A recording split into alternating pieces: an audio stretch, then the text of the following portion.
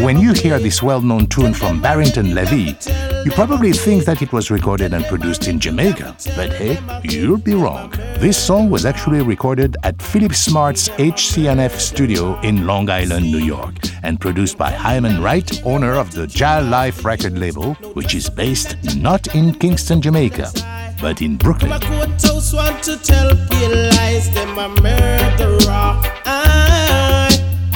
Hello, I'm Georges Collinet, and you're listening to Afropop Worldwide from PRI, Public Radio International. Reggae has long been considered the music of Jamaica, but even well before Jamaica gained its independence in 1962, Jamaicans have been living and working abroad in cities such as Miami, London, and of course, New York. And wherever they go, Jamaicans have brought their music along with them. On this edition of Afropop Worldwide, we're going to delve into a bit of history on the prolific but often overlooked story of reggae and dancehall in New York City. We'll talk to producers, artists, and a reggae historian in hopes of putting a spotlight on what was once a vibrant and important location in the development of reggae and dancehall. This a Armageddon, wicked I go feel it. This a Armageddon, righteous reveal it in this dispensation. In a this a hour, in a this a time, yeah. Alright, prophecy revealing, oh yes. So what you sow, you shall reap. Alright. Reggae fans may recognize that voice. Yes, it's the late Sugar Minott with Wicked I Go Feel It from the 1984 album with the same name. Let me tell you, I know one day you're gonna weep. Oh yes, cause the wicked I go feel it in a this a Armageddon. Wicked I go feel it in a this a Armageddon. Righteous reveal it in this dispensation. What many may not know about this song is that, much like Barrington Levy's Murderer, it was recorded not in Kingston, Jamaica, but in New York City for Lloyd Bulwacky Barnes at his studio in the Bronx. But I know one day. When you talk about the golden era of New York reggae, Bulwacky Barnes and his label Wackies is a good place to start. Lloyd Bulwacky Barnes moved to New York in the 70s and has been producing music there ever since. Wackies' sound is unique, characterized by its sparse production and heavy use of dub elements like reverb and delay. It's almost immediately recognizable to those familiar with his production, and during his most prolific time in the late 70s and early 80s, it sounded like almost nothing that was coming out of Jamaica.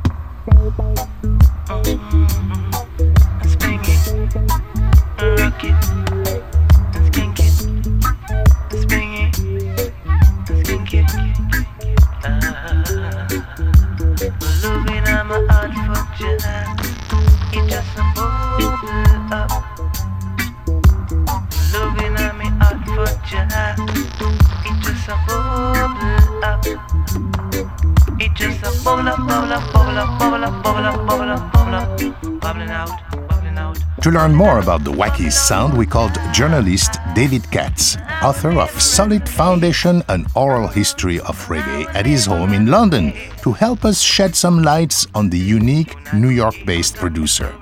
The first seeds of New York's thriving reggae and dancehall scene go back to the pioneering sound system operator and record producer Lloyd Bulwacky Barnes.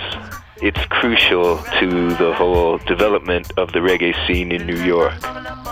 Bulwacky grew up in Trenchtown, which is a rough neighborhood in Kingston, Jamaica. He got his nickname from a local gang he used to run with called the Bulwackies. Eventually, he moved to New York City, and it isn't long before he started a sound system and began producing music. Here's Katz again. Bulwacky ends up establishing New York's very first reggae sound system, which naturally was called Wackies. So Bulwacky is really an integral force in this whole development of that scene. And he doesn't only limit himself to having a sound system.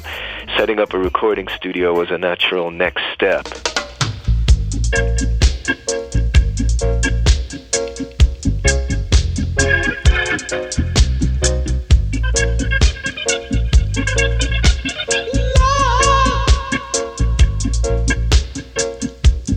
This is the moment we've been waiting for.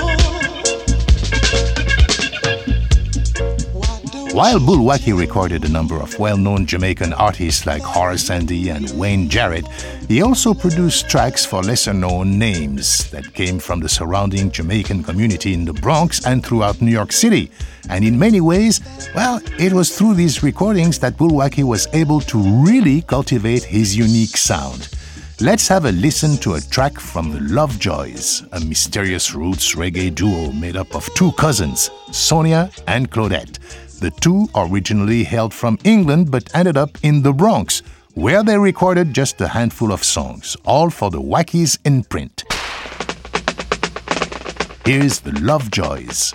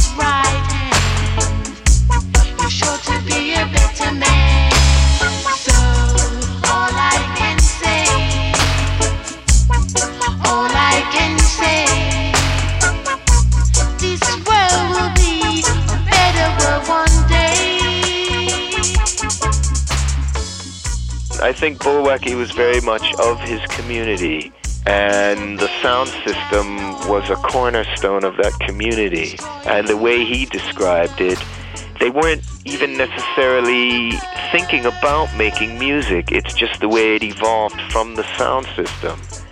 It's rough and ready, low-budget, lo-fi music for a rough and ready environment. The Bronx in those days was very rough. Bulwaki's music was so different than the sounds coming out of Jamaica, it never really gained popularity on the island. But as Bulwaki told us when we visited him in his studio in the Bronx, that wasn't necessarily his intention. Here's Bulwaki himself. You know, I try to tell people this all the time. You can listen to what's going on in Jamaica and then you go in the studio to create. Because if you do that, then you lack the abilities to even be your own self.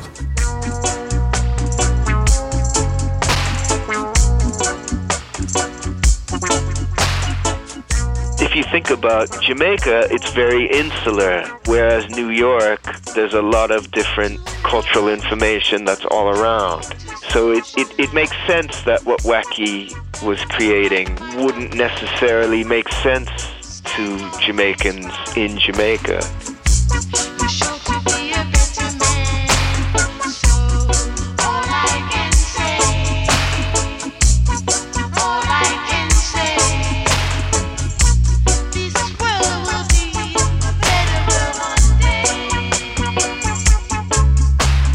Bulwaki's intentions were instead to do something new and different, but he always kept the listener in mind, and in doing so, hoped to recreate, in many ways, the experience of hearing a live sound system.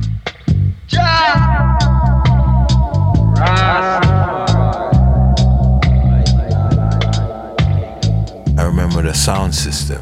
You know, when you go in the place, you put on the record, you know, you put on the reverb, you put on the echo. I was thinking of delivering the complete sound to somebody who only had just like a cassette deck, and they would still get some reverb, they get some delay. It would imitate that whole process, you know what I mean? So that was my whole thing.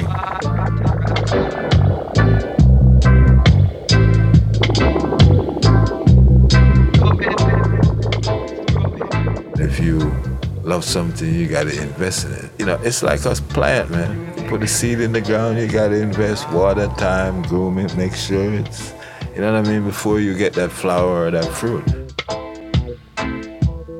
While Bulwaki was cutting tracks up in the Bronx in the late 70s and early 80s, across the East River, in the boroughs of Brooklyn and Queens, Jamaican-owned and operated studios, record stores and labels were popping up at a rapid pace at the same time. All this factory they close in a kerosene pan, trying to wash them out, but there's no water, man.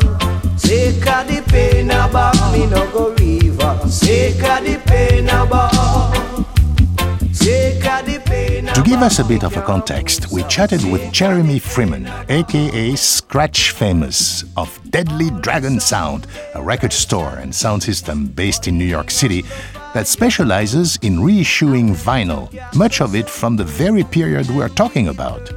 We chatted a bit with Jeremy down at his shop in New York's always bustling Chinatown. New York experienced like a huge migration from Jamaica. Like before, England had people going from the 50s, from the 40s, but New York didn't have anyone really coming. There wasn't a significant Caribbean population until the 70s. And very quickly, that Jamaican community started really building studios. You had Wackies in the Bronx, you had Cross Studios, Philip Smart Studios, HC&F. You know, these were legitimate, real studios that opened up.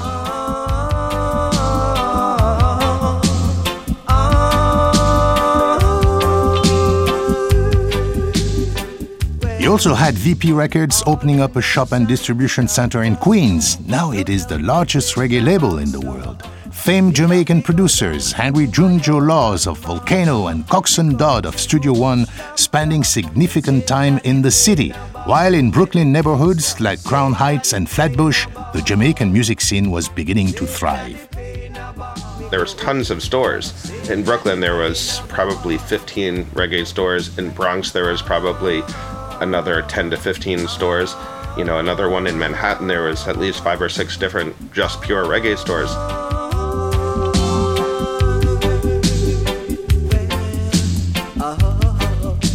There was all these artists and all this talent, and people were coming from Jamaica to go on tour, and they liked being here. Reggae singer Carlton Livingston is one such artist who moved to New York City from Jamaica and never left. Despite calling New York City his home, Livingston continued his recording career and even scored a number of hits back in Jamaica. We interviewed Carlton one evening in our Brooklyn studios. But first, let's hear a track from him that was recorded and produced, well, you got it, New York City. Come on, Natty Dread, come on. Come on, Natty Dread, come on. Make we nice up the lawn. Make we nice up the lawn. Jump on me corner, me and me brethren hear a sound. Hear the DJ just a shout on the mic. Play by this your sound alone. Play by this your sound alone. From the Western Kingston. From the Western Kingston. Jack it up, me selector. She drove up a enough singers, a whole lot of entertainers on ya.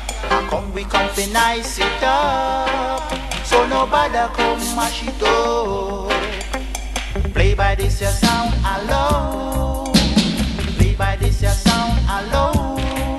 From the Shepherd Bush area. From the Shepherd Bush area. Jack it up, me selector. She drove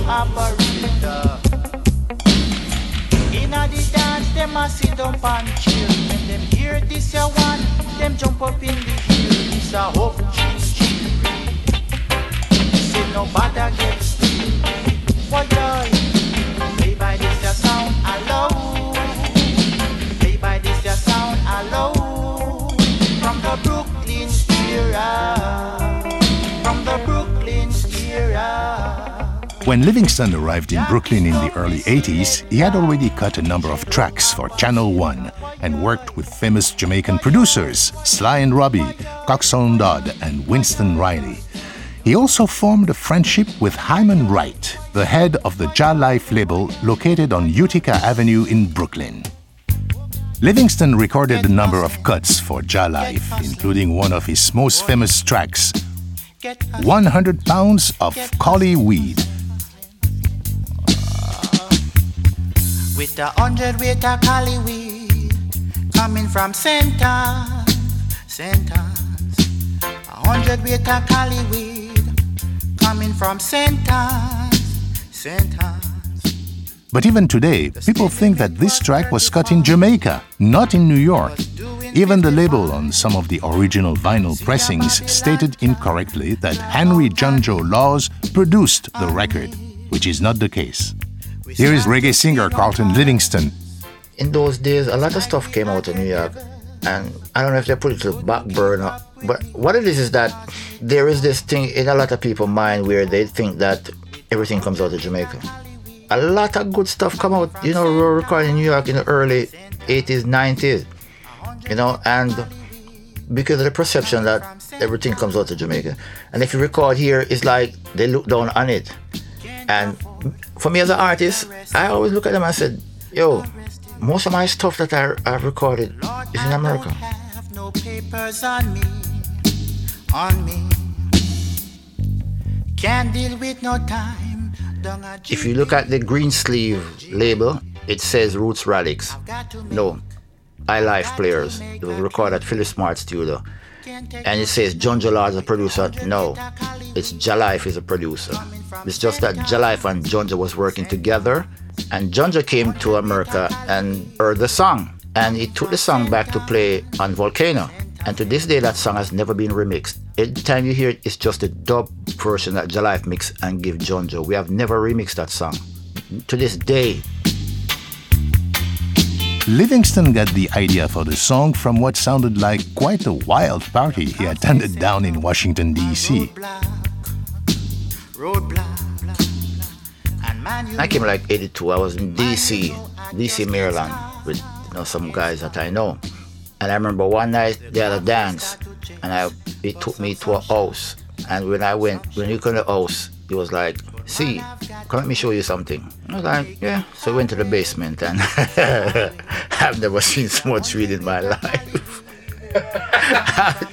That place was reeking, and I was like, yo. So that's how the song came about. Coming from St. Anne's. Livingston told us the first vocal version of the song had slightly different lyrics that referred to the contraband coming from down south, as in Jamaica to New York. But that Jah Life suggested different lyrics.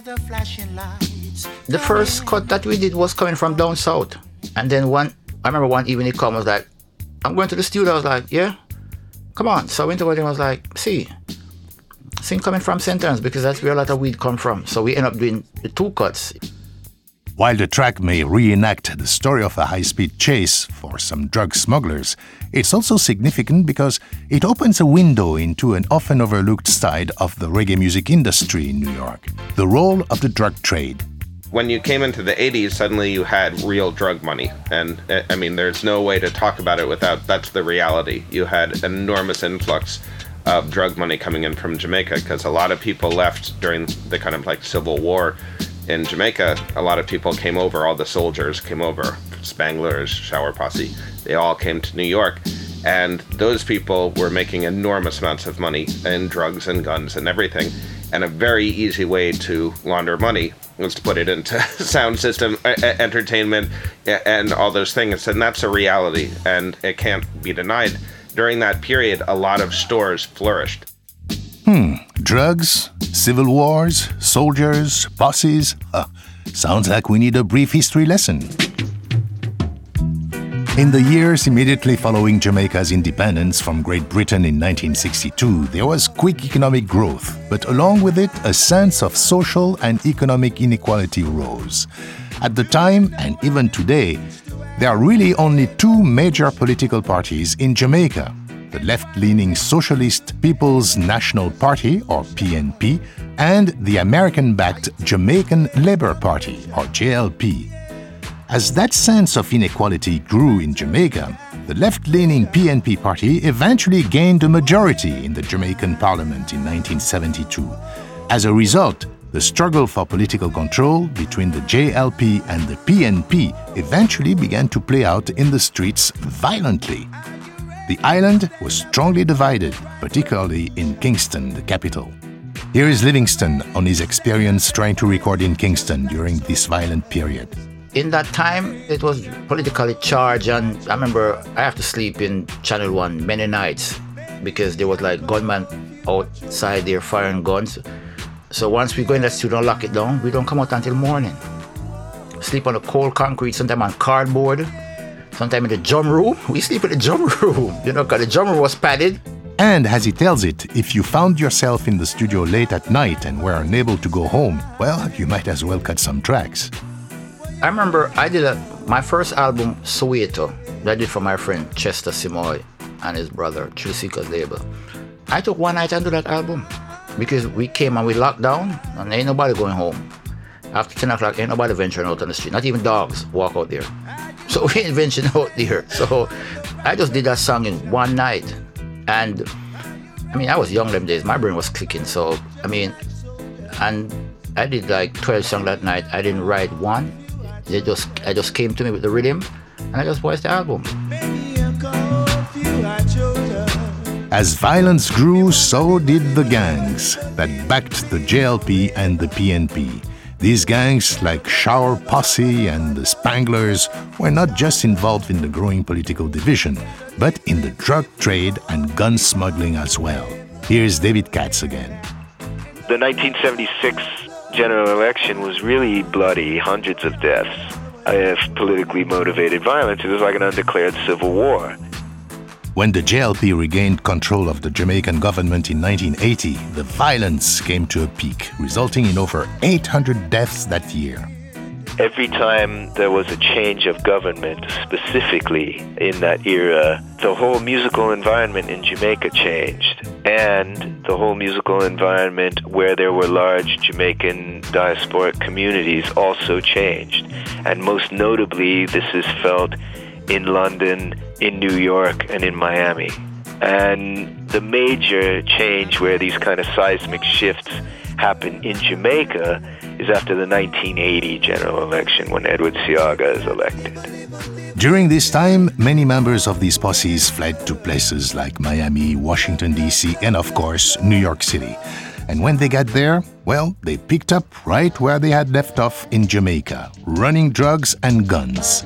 And what better way to launder the money that they were making from these illegal activities than through music studios, labels, and record stores? You live in the city, you mind your own business. What you see, you don't see. But some people, they always see. They never mind their own business. The other change that comes into it is you start to have strange studio projects being financed which may or may not have been money laundering or the way it was expressed to me by some artists in Jamaica was during the dancehall era you started to have some producers who they had no musical skill or knowledge and they made their money through drugs. And they were channeling drug money into recording projects. Live in the city, you stay by yourself. Carlton Livingston told us that these posses that came up to New York definitely played a role in the music scene. He even once recorded a couple of tracks for the infamous Shower Posse. A lot of those guys invest the profit in recording, you know, and some of them has never been released, you know, and some, who knows where the tape is. I remember there's some guys, the infamous Shower Posse. I did some recording for them, and I got paid, and that was it. You know, when certain people call you, you go. According to many people we talked to for the program, that was often the case. Tracks would get produced and recorded by members of these posses and never get released. Anything you can do, oh, my son do it better than you. Anything that you can do, my son do it better than you. Dancehall producer, musician and longtime Brooklyn resident Jesse Adae thinks the appeal of the music industry was too great to ignore for these posse members. But like Livingston, he rarely saw the tracks get released. That was common because when people have money, even if they're in some kind of nefarious activity, they want to be popular. You know, everybody wants to get their name out there. And with the flair of doing it with music, there is no bigger draw than that, you see. But what used to happen, they used to come and they used to pay these artists. I mean, you know, almost whatever the artists want, they paying because the money is flowing. They got the money. But when they pass that stage, they don't have any idea what to do with it after that. You gotta appreciate, don't you know this sound is great? I used to be out at Philips sometime getting ready to work and see these guys out there voicing, you know, making all kind of tracks, and never came to the street. You don't know what happened to all of that stuff. I guess it just died with them. Well, sadly, that was often the fate of many of the posse members. The violence that took place around the political struggle in Jamaica continued in many ways here in the States, but instead of politics, it was carried out over control of the drug dealing. And as the mid-80s came around, the drugs of choice changed along with the music. We are the toughest. We are the roughest. I'm Georges Collinet, and you're listening to Afropop Worldwide from PRI, Public Radio International.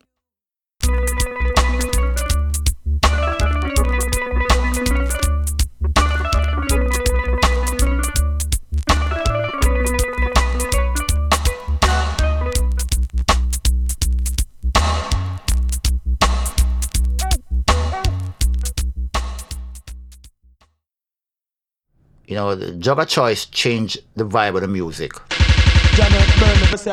Here's reggae singer Carlton Livingston again. You know, a lot of people will not admit that, but it's the truth. If you're addicted, then gonna be a meditation.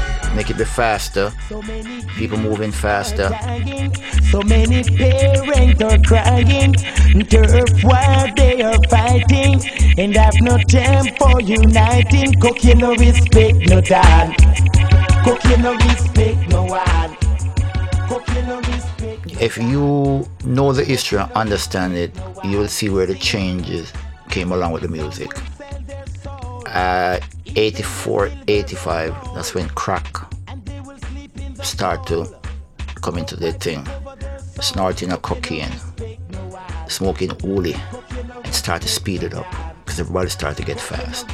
So people start to bang, bang, bang, bang, bang, bang, bang because of the cocaine. Most people stop smoke weed. As crack cocaine hits Brooklyn, another seismic shift occurs in Jamaican music.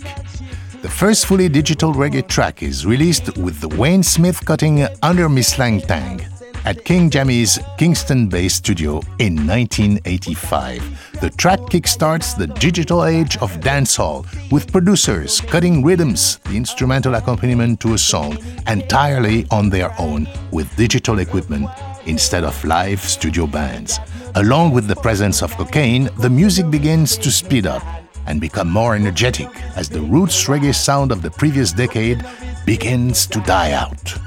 The 80s really, you feel the presence of cocaine in the music, you know, in a way that in the 70s maybe everything seemed a bit slowed down, psychedelically stoned music with maybe marijuana as a kind of a reference point. Once you come into the mid-80s, the music gets pared right down and amped up, and it's really a kind of a short attention span cocaine vibe. What a destruction! The ball!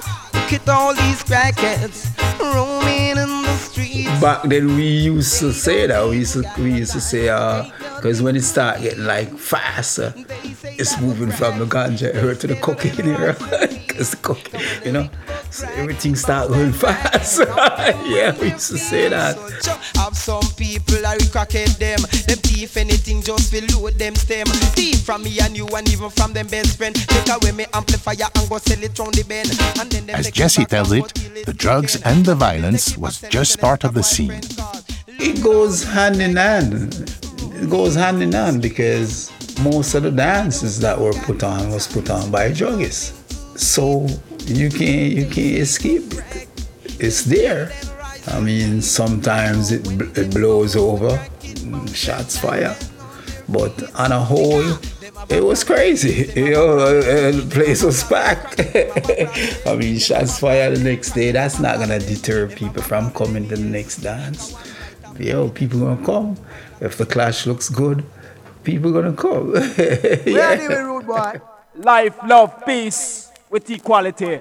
So that's all? No, excess amount of badness if necessary.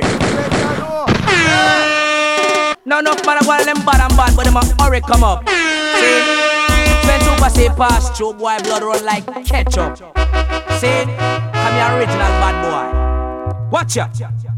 Large mercilessly, Super say, yeah, original bad boy. Come here, bad boy, from me the Jamaica. Oh, clean on no gun if you no know the answer. Me a bad boy, from me the Jamaica. Oh, clean on no gun if you no know the answer. Super see a bad boy from me the Jamaica. As simple as you see me a bad murderer. Me no stop clean my gun pan fi me corner. Don't curl me rest matches lean and further. Was a wicked little youth, Starsky and Kappa. Him give me the first 3-2 Beretta. In case a idiot want test the super. Boom! Him does all a sweater. If me cut to a girl and she don't answer, Hail me say help her father. Me just pick up myself and then me walk over. Then her me size 10 in her body here. You call me a bad boy from me left Jamaica. Originally from Kingston, Jamaica, Jesse moved to the States in the early 70s. After playing in bands and touring around the US, Jesse settled down in Brooklyn and started working for Whitefield Henry, owner of a record store on Utica Avenue, and the Witty Label, a cornerstone imprint of 80s dancehall in Brooklyn. Jesse eventually started his own label in 1987, and like many labels at this time, began to look locally in New York for talent to record. Let's hear another track from a local Brooklyn product. Here's Night Rider with Bad Boy Wadat of the Witty Label. That's not to ask them sometime. Where they? No stop fire them gun on the spot. Lick it non-stop. Yes, man. How you mean? Come now. Bad boy, what that? Take a ding ding. Bad boy, what that? Bad that. Rude boy, what that? Take a ding ding. Rude boy, what that? What that? Bad boy, what that? Take a ding ding. Bad boy, what that? What that? Rude boy, what that? Take a ding ding. Rude boy, what that? What that? Just see under David Jackson down Albany. Nothing check out me sweetheart sister Jenny. When all of a sudden me sight a 3-man passe. One of them a carry a 3-8 special. The second one they mother I got them with me. Now the third one they mother I blast it so big. So what me get so about me and me get so scary. Run on me yard fi me sad off shotty. Come back from the sea in a Kadamori. So me let off one shot. Two of them drop. The third one see that I never heart attack. But they you them nowadays man them acting funny. I say you but the gunman them trigger happy. So bad boy what that chicken ding ding, bad boy what that. Rude boy what that chicken ding ding, rude boy what that. Bad boy what that chicken ding ding, bad boy what that. Rude boy what that chicken ding ding, rude boy what that. No, one Monday evening about 6 o'clock, me ride up one class to a blue block in front of the Virgin Roads house to make a stop. Roots Joe dog bees, them they are back, so we dead for a while. A reason and chat when all of a sudden a soul go pop. Everything gets still and everything get quiet. Every man ask himself, what was that?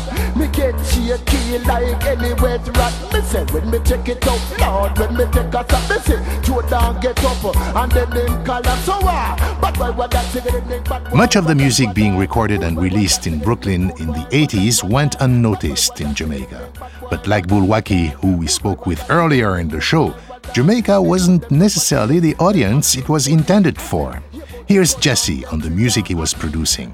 The concept to me was stripped down dancehall, heavy bass and a little kind of New York flavor on top of it, basically. Let's hear another early cut from Jesse by Jamaican-born, Brooklyn-raised dancehall artist Lloyd Stiff with Wine Up. Wine up, wine up, every party wine up. Oh, watch it, big body gal, oh, them a wine. No pop, body gal, lada, them a wine. No pop, side and a wine with them body cock up. And I saw them start to wine, them titties start jump up. Wine up, every party wine up. Wine up, every party wine. No pop, every party wine up. Watch it jump up, party, oh, they a jump up. The New York flavor, to me, in a big way, is a cross-board appeal. I was making music for it with the intention that it's going to be popular in Jamaica. Nah, the whole idea for me was, like I say, stripped down hardcore track with a more flavoring, we say pop a little bit, to get that cross-the-board feel. If the song got popular in Jamaica, that's just a byproduct. Brooklyn massive them, oh them wine up. They yard the massive lad, oh them wine up. Watch it, Bronx massive. While much of the music in Brooklyn may not have crossed over to the audiences in Jamaica, some did find popularity on the island. One massive hit in Jamaica from a New York-based artist was this 1988 witty-produced tune from Shelly Thunder titled Cuff. The tune tells the tale of Thunder refusing to put up with a cheating man, leading to a good knock across the face. Let's listen. Sometime a man forget, cool. Sometime a man forget, cool. Sometime a man forget, cool. Sometime a man forget, cool. For me no, Maria man and him name is Ricky. From last month him a go on like him crazy. Come home in time after 7:30 when sun a shine and the neighbor them I see get me so vexed and it get me so angry. Thunder get mad and decide to go on nasty. Drape him up and say listen to me now. You don't know that you fi come home early. Cool. And what you try to do for disgrace Shelly. Cool. I show me a woman take advantage of me. Cool. You want me neighbor them fi laugh off of me. Cool. You better move out and act properly. Sometime a man forget, cool. Sometime a man forget, cool. Sometime a man forget, cool. Sometime a man forget, cool. Him have a gal by the name of Rosie. Oh, tell me that no me friend named Mitzi. Sharon tell her who tell Sharon no Beverly. Behind me back the whole of them a laugh out for me. Never say nothing, me just wait patiently. Me know me did that catch him and him girl Rosie. So one day me a wait and him Shelly can't see. Look on the clock, it a say 3:30. Jumping on me car, drive round New York City. Over Whitestone Bridge at the hotel named Capri. In the parking lot, say guess where me say. Now my man a stole arms and arms with him lady. Me jump out of the car and me drape him bodily. I say, you don't know you not fi cheat on me. Cool. I wear shadow pose in your jewelry. Cool. I hear say she all have young belly. Cool. Are you a minor and a tree picking it? Cool. I wear your minor with me DJ money. Cool. And you tell her me no own your body. Cool. Just find a yard before I kill somebody. Cool. You I wouldn't want to mess with her. Woo, Shelly Thunder went on to sign with Mango Records, a subsidiary of Island Records, and released a handful of records with them. As it happened, Thunder was not the only New York reggae artist to garner the attention of major US record labels. And sure enough, a number of other dancehall artists living and working in New York were signed to deals. One such artist who was signed to a major label went on to become arguably the biggest Jamaican-born performers to ever come out of New York City.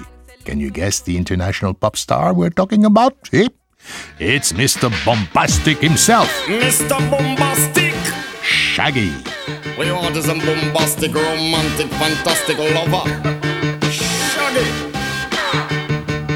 Mr. Lover. Now Mr. Lover. Girl. Mr. Lover.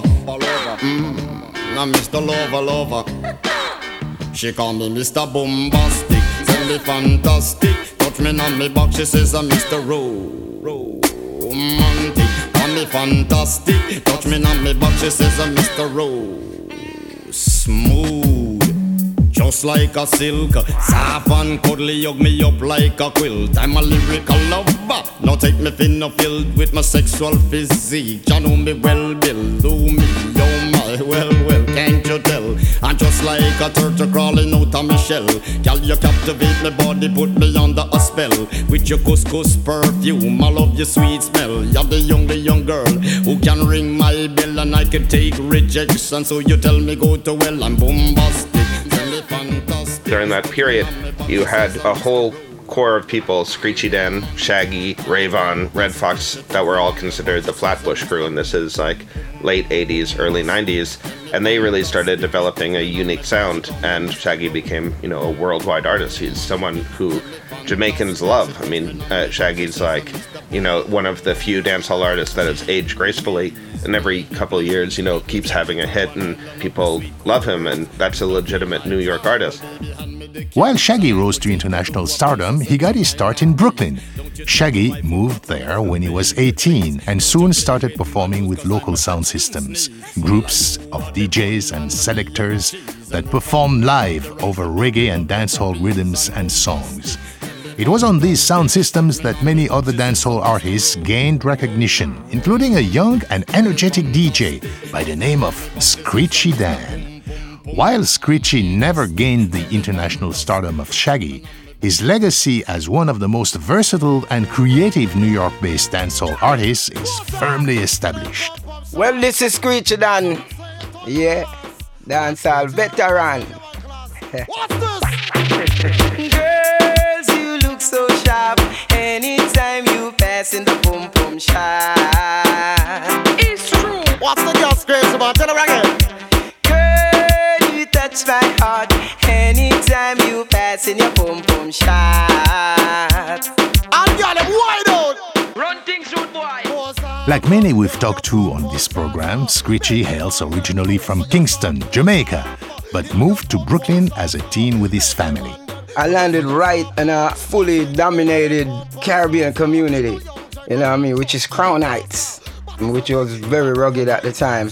Yeah, not like today. Back then, it was dominantly Jamaican gangs. From the Untouchables, the 40s and stuff like that, wearing nothing but pinstripe suits and felt looking like Al Capone and his boys. And at the same time, it was just a mixture of different things. Record store here, there. So every day we used to actually live in the record store. When we get, you get your allowance as kid. We just save that up and buy nothing but records. Glory, glory, hallelujah. Thank you, Master God, for send them gal ya. Jesus Christ, on a nice. I wanna take this. Watch this. Rough stuff, y'all them want the rough stuff. Them love you when you're hard and tough. Rough stuff, y'all them want the rough stuff. Love you when you're hard and tough. Watch ya. Ragamuffin roughneck, get to Orion girls. Anyway, them go me say them begin of the world. Them a muggling enough diamond, gold and pearl. Mash up the van and them with this try Earl. Rough stuff, y'all them want the rough stuff. Love you when you're hard and tough. Rough stuff, y'all them want the rough stuff. tough. Woman want a man if him no have ambition. Woman want a man with no education. Dollars are coming and it are coming strong. Take it from the youth where them call Screechy down rough stuff. Screechy started to perform on sound systems in his neighborhood, like Earthquake and Startone, but they were definitely not the only sound systems in town. Early to mid 80s, Brooklyn, Third World was like the beast, the monster. And you have sound like Sons Jr., you have sound like Gargan, you have sound like General High Power, and you have King Champion, you have Unitone, Startone, you have Leotone from New Lats, Eruption from Flat. Eventually, Screechy was in high demand. Oh, well, Startone was my home base sound at the time, after Earthquake, and then Startone. But all these sounds that I've mentioned, personally, gave me, say like these sounds was a mansion. All these sounds, personally, gave me a room in their mansion. I say, yo, whenever you're ready, you got your room. Because back then I used to be like Mr. Unusual, Mr. Different. No, everybody used to like highly anticipating what I'm coming with next. Or how is he gonna dress, or whatever, some crazy Lee Perry type thing. The natural next step was to start recording. Many of Screechy's tracks were characterized by his versatility, energetic personality, and his ability to impersonate other artists. He even once covered country music star Hank Williams, of all people. Ole, ole, ole, ole, ole. Ooh. And the yodel was born in the dance hall. That's quite a yodel. Girl, skin out. If you know you can't take the walk, man. You're not afraid that you want to step up and come show it. Watch this. Girl, skin out. So if you know you can't take the Screechy's talent eventually landed him a major label deal with Payday, a subsidiary of Polygram. But like many, the major labels struggled to bring dancehall artists like Screechy to a wider audience without losing their original appeal. Yeah, they was confused. It was like, and by the time they finished saying, your fridge getting emptier and emptier and emptier. When you get up back, you are gonna rub your some up like a potato. So she crush up like a man in grey facet. So she scramble up, skin up. The ex-convict one, the work girl skin up. So if you don't fear that the work. I mean, it was frustrating time after time because we human beings, you know, with emotions, especially when you're making phone calls and nobody picking up. Weeks, there's no return call. I mean, you heard my message. Screechy eventually decided he could do better working independently and left the major label. Before I met up with this label, we was traveling like crazy independently. I had to throw out grocery because they spoiling. And now I'm gonna say, yo, now if you look in my fridge, one rotten tomato. I'm saying, yo, I want to be off that. Despite the difficulties Screechy had with Payday, he considered the experience to be a positive learning process. To me, it was a great experience. I wouldn't look at it as a bad experience. Just to see how the industry, a lot of people out there probably look at some people who big in the industry and think, oh, I'd like to be like that person. Probably not. If you really find out what that person is going through behind all that business deals and whatever. That's why it's good to educate yourself about the business part of it. After leaving the label, Screechy continued to record and perform. And with hip-hop becoming the popular music of the day in the States, Screechy began to lend his dancehall vocal style to hip-hop friendly beats. Despite the new sound, Screechy said it wasn't difficult to make the change. You know, when we merged hip-hop, I was comfortable with it because we've been doing it, we've been practicing it, like we almost knew this day was coming. From day one, I always experiment outside the studio, even on the sound system, even if we're in our basement just practicing. Always throwing hip-hop, we always throwing soca beat, R&B, all types of beat. We just used to just love have fun, you know, especially me in particular. I love to explore where music is concerned. Here we go, yo. Here we go, yo.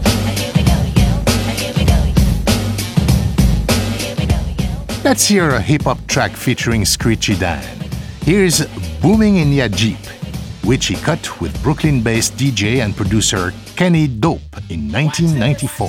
Here we go again, you and a friend, booming in your Jeep like it ain't no thing. Uptown, downtown, all around town, driving, booming and listening to the sound of the SCREECHY. Music sweet, you pump it up, I spy, what do I spy? Fly, girls as you're passing by, walking, rocking while the system pump.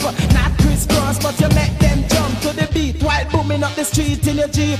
Damn Screechy, give your lyrics to a leap. Watch that Terry in my rap to the beat. Mervyn Jordan, love off the beat. Booming in your, booming in your, booming in your Jeep. Booming in your, booming in your, booming in your Jeep.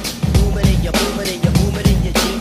Booming in your, booming in your, booming in your Jeep. Hip-hop and dancehall were both a major presence in the New York music scene since the 70s, and the two styles often crossed paths.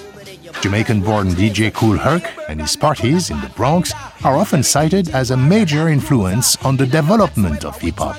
And when early hip-hop groups started to record, the only affordable studios around were often owned by Jamaicans, such as Bullwackies. But it wasn't really until the early 90s when hip-hop and dancehall began to come together musically.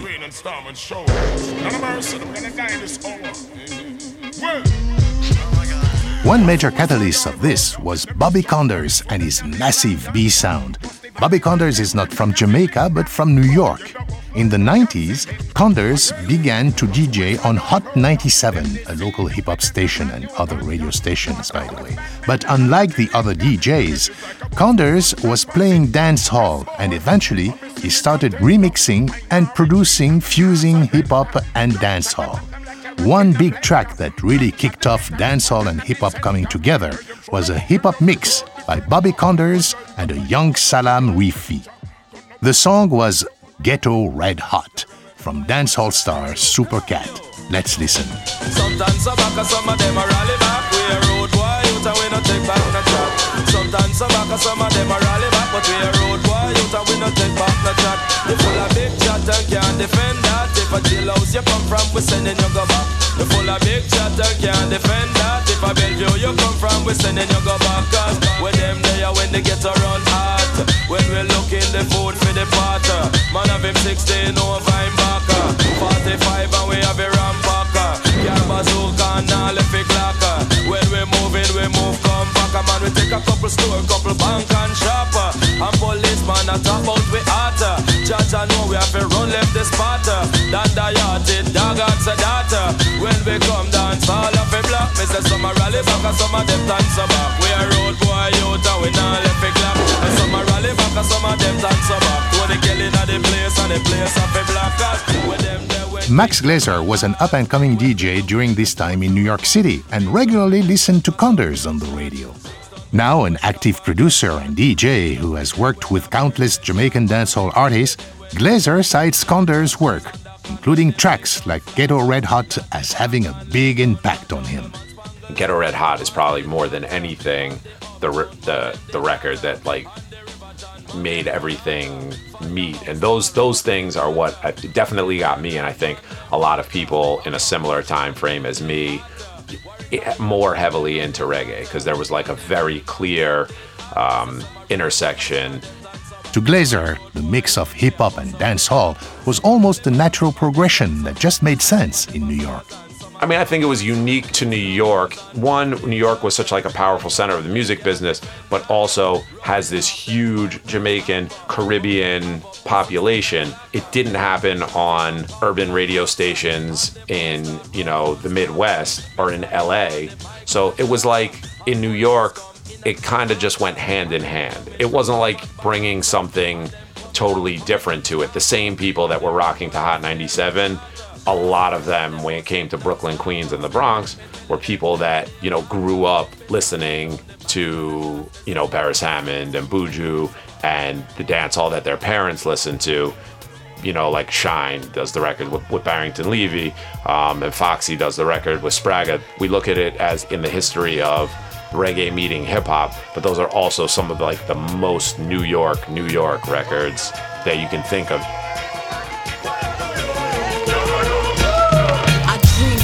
My mom Moms and pops mixed it with the Trini rum and whiskey. Proper set off, 6 bet off, gats let off. I speak calm, youngster, then pours off like screech it done, boy. Who y'all know rock Prada like In the late 90s and into the early 2000s, hip-hop gained a stronghold across New York City and the rest of the states.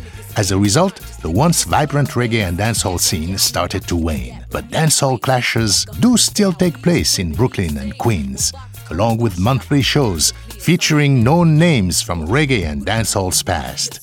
And now New York-born and based producers like Max Glazer and his Federation Sound or Dre Skull and Mix Pack Records regularly work with Jamaican artists and DJs around the city, putting on parties where dancehall will be heavily in the mix.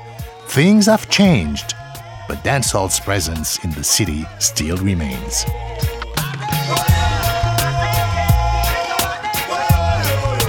In the past hour, we've tried to shed a spotlight on this often overlooked history of Jamaican music in New York City, but we could spend many more hours covering all the labels, DJs, tracks, and sound systems that we failed to mention or may have overlooked.